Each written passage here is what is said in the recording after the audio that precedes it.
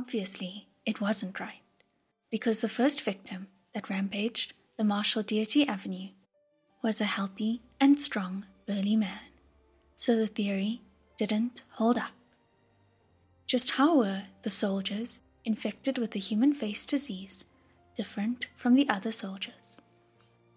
Shilin thought of many possibilities and tried testing his guesses, but no matter from which angle, there wasn't anything overly obvious that differentiated them from the others. Every infected victim, no matter their looks, their body type, their status, their temperament, everything was all over the place. Impossible to draw a conclusion on the defining criteria. Could it be that whoever got infected really was a matter of chance? Shilin mumbled to himself. Just what did those soldiers do in order to stop the spreading of the human face disease? In other words, just what did they do that was done more often than civilians?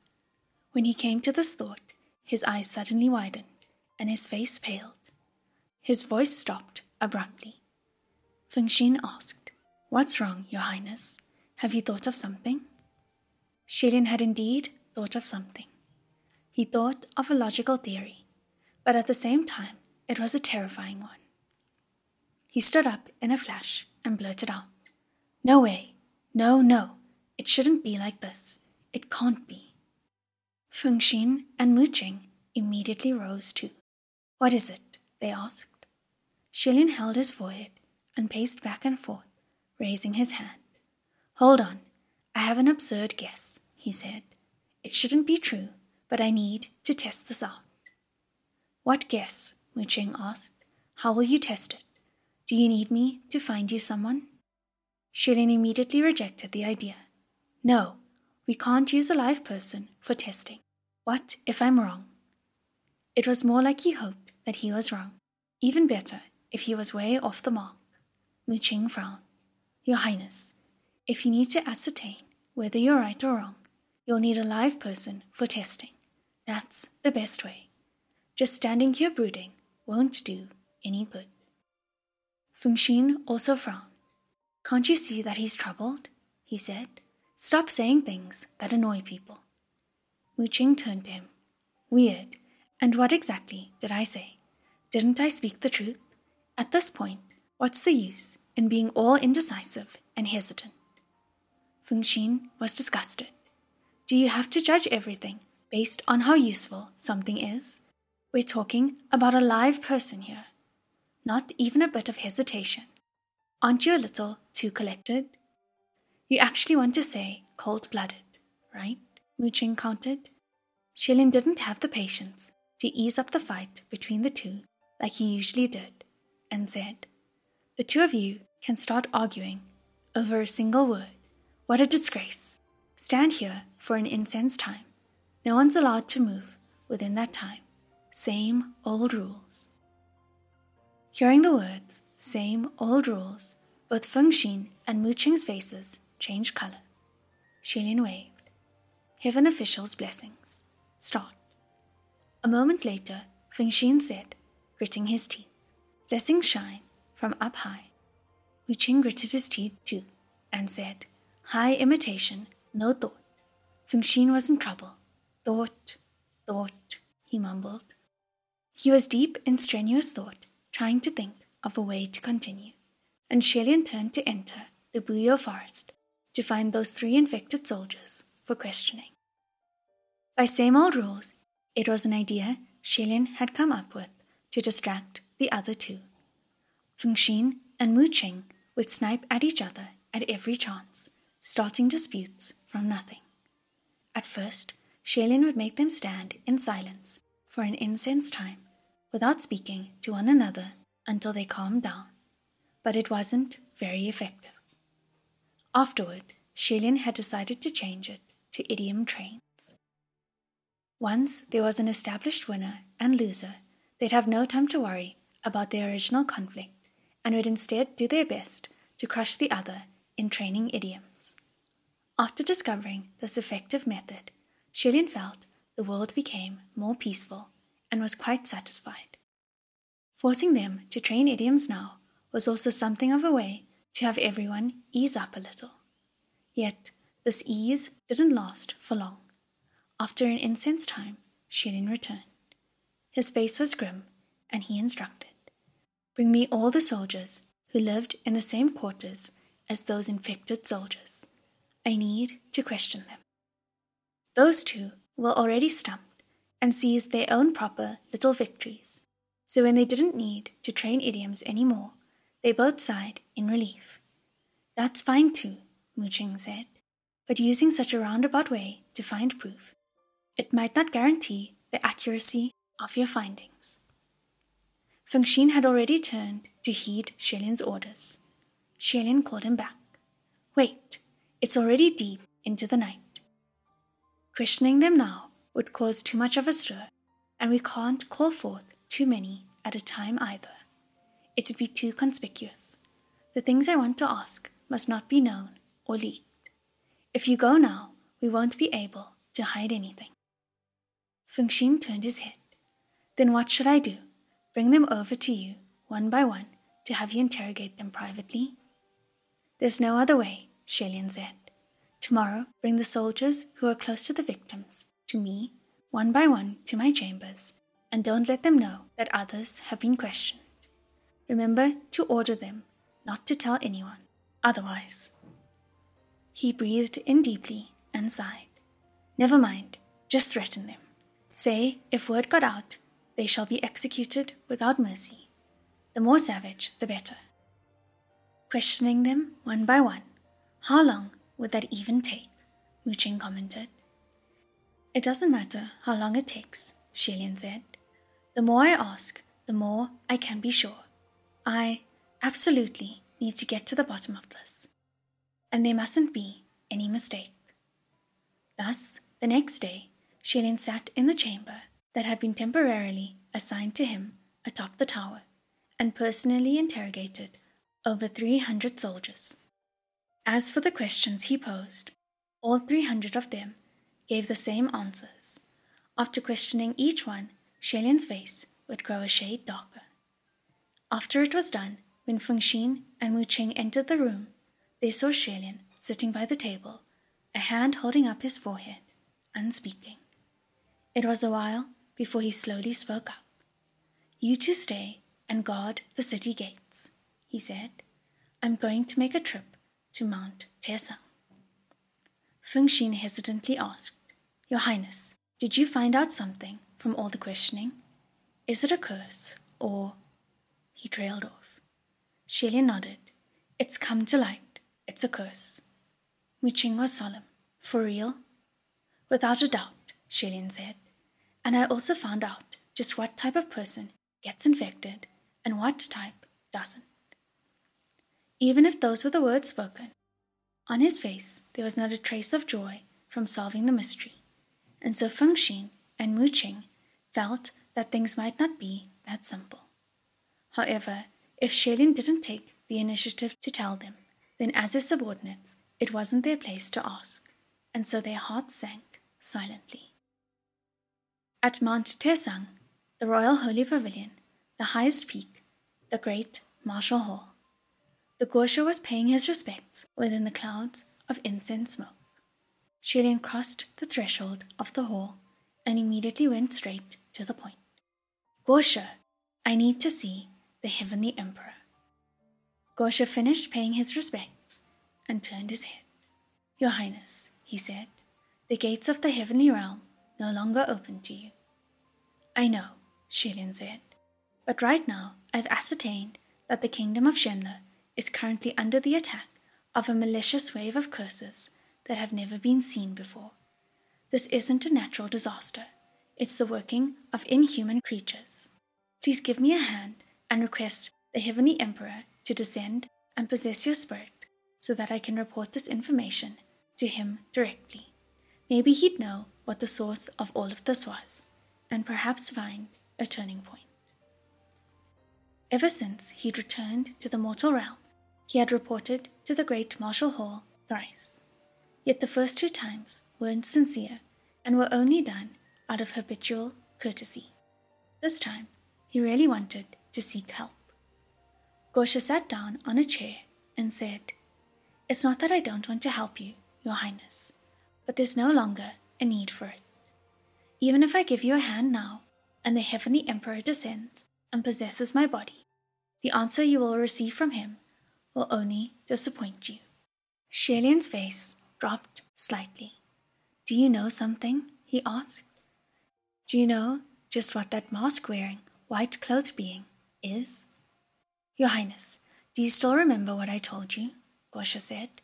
"That in this world, fortune, good or bad, is predetermined." Shelian was startled and didn't speak. The Gosha continued. "Originally, many of those from Yong'an were destined to die, but you transferred water, created rain, and gave them a breath of relief. Yet, you cannot save them completely from the drought. You cannot settle their future, so now they are in the Yong'an army upon Buyou Hill, fighting for their futures. Originally, the royal capital was destined to be in a state of decline, but then you personally descended and used your own powers to turn things around, and gave the royal capital a breath of relief. Yet you didn't steel your heart to annihilate the Yong'an rebel army and root them out. Instead, you allowed them to survive until now. Like cockroaches, they only get stronger with each battle." Gosha asked him in wonder, "Your Highness, may I ask what you're doing? Are you perhaps waiting for both sides to realize their mistakes, to repent and renew, to reunite as one country once more?" An odd sense of shame budded within Shelian's heart, yet it soon turned into confusion as he thought to himself, "That's strange. Whether I saved or protected people, it was all because they were innocent and didn't deserve to die. Everything I've done was done after serious consideration, and every choice was made after much struggle. Yet why does it sound so laughable coming from the mouth of another? Why does it sound like I've achieved nothing, that everything is such a failure?" That word appeared in his mind, and he immediately blocked it out. Gosha added, "You used your divinity to interfere in mortal matters. The predetermined fate of the kingdom of Shenhe has been turned completely upside down by you. A complete and utter mess.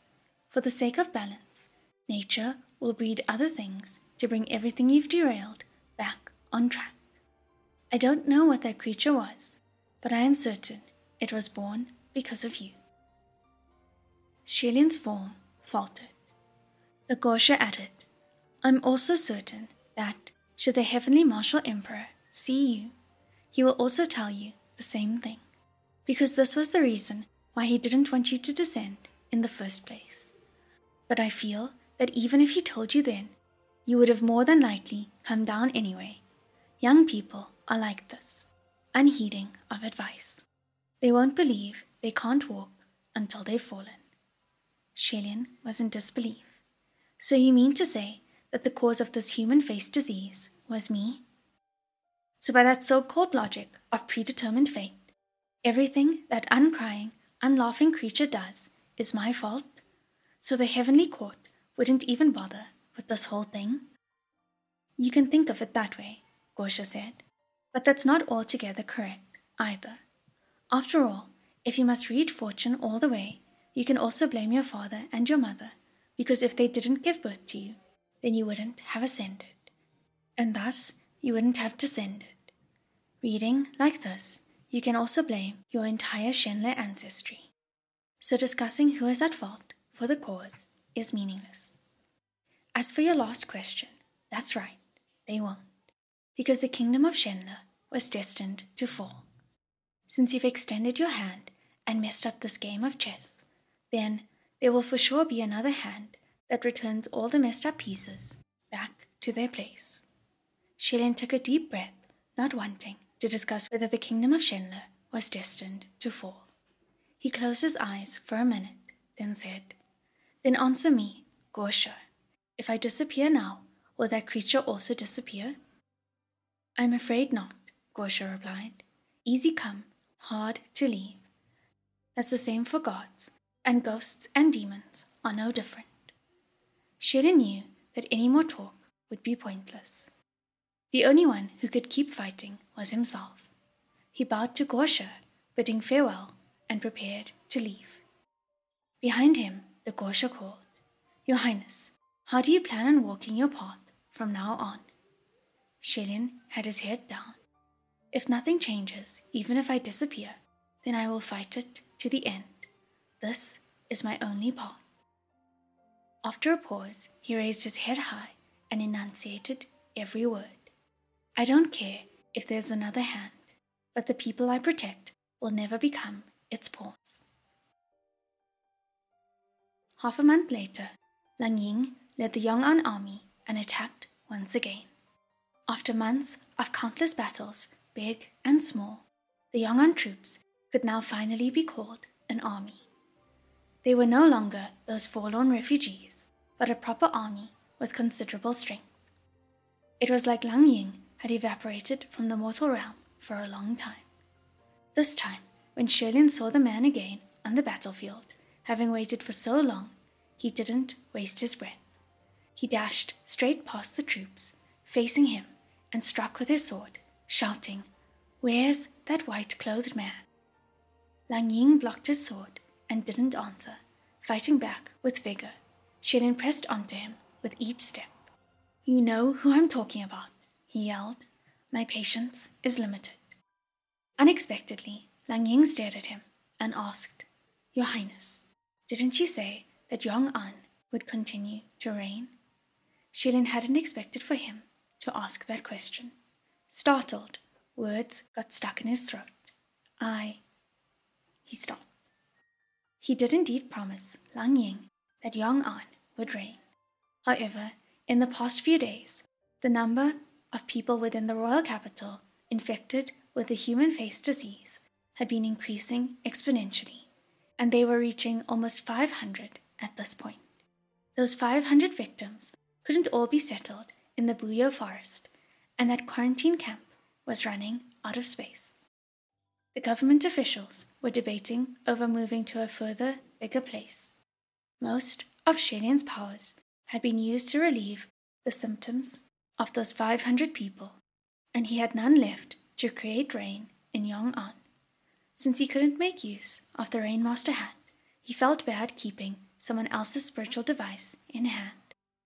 So with no other way, he sent Feng Xin to the kingdom of Yushe to return the Rainmaster hat to the Rainmaster and give thanks. Shelyn struck Lang Ying again, yelling angrily, "I created that rain. Don't you have any clue why it stopped?" The angrier he became, the more calm Lang Ying was. "That has nothing to do with me. I only know that, even without the human face disease, your powers won't last for long. Just like how even with your rain, not many will survive in Yong'an. It's all pointless. Your Highness, why do you think you can achieve anything that you want to do? Rather than putting my fate in your hands, I choose to put it in my own." Something from that speech provoked Shelyn, and the intent to kill flared within him. His blade turned slightly, and his left hand raised.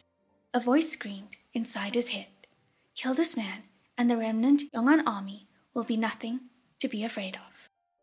Since the first time they met, this was the very first time Shelyn had steeled his heart to kill Lang Ying.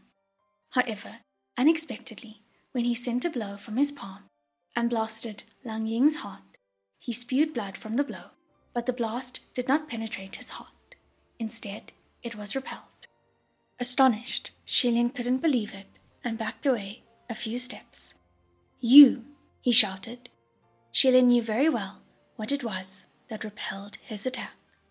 Those who were destined for greatness in the mortal realm, like kings, geniuses, and vigilantes, whenever they come to a dire situation, their bodies would naturally radiate a protective aura, shielding them against harm. Most of them had the potential for ascension. Lang Ying was no more than a boor, yet he radiated that very protective spiritual aura, and it was even one that was exceedingly rare, the aura of a king. Shelyn didn't dare to think what it meant, and suddenly felt his heart go cold. It was Lang Ying's sword that thrusted and impaled his chest. In that battle, there was no victory or defeat on either side. There were still many who perished from Yong'an's side, but this time, Shenle's side wasn't any better. If it was anyone else, they could say that it was a hard-won battle, but to Xie this was definitely defeat. This was the first time he was at a disadvantage. Moreover, although Lang Ying was still no match for Xie and retreated with injuries in the end, many saw the scene where Lang Ying had stabbed him. Xie could probably guess that there were many soldiers talking behind his back. His Highness is a martial god, so how could he be stabbed? Aren't we the army of God? How come we didn't achieve an overwhelming victory like before? However, Xie had absolutely no time for such noise, because Muqing informed him that today another 100 or so human face disease patients had been sent to the Buyou forest. One short day, and they were over 100. Now, the first group of human face disease victims had worsened severely. Not a single spot in their bodies could be seen. They had to be covered in thick covers, lest they scare people. However, even through the covers, those bumps could still be seen on the body's contours. Xie walked around to alleviate the symptoms, and when he finally finished a round, Fengxin pulled him aside and asked in a low voice, "Your Highness, what happened on the battlefield today? How could you get stabbed by that boor? You also struck him so many times. Why didn't you just kill him?" Xie didn't want to tell him that there was now a layer of a king's aura on Lang Ying that not even heavenly officials could touch, and could only grimace. It wasn't that he didn't want to kill him, it was that he could no longer kill him. All the spiritual powers in his attacks were dissolved by that king's aura, and nothing worked against Lang Ying. When he realized this, he instantly changed to fist fighting, but Lang Ying was thick-skinned and could withstand quite the beating. Just then, a distance away, there was suddenly a loud wail. "Your Highness, save me!" Xie was just accepting a bowl of water that Fengxin had passed to him, and the wail came just as he was taking his first sip. Xie choked and didn't have any time to stop before the man rushed over.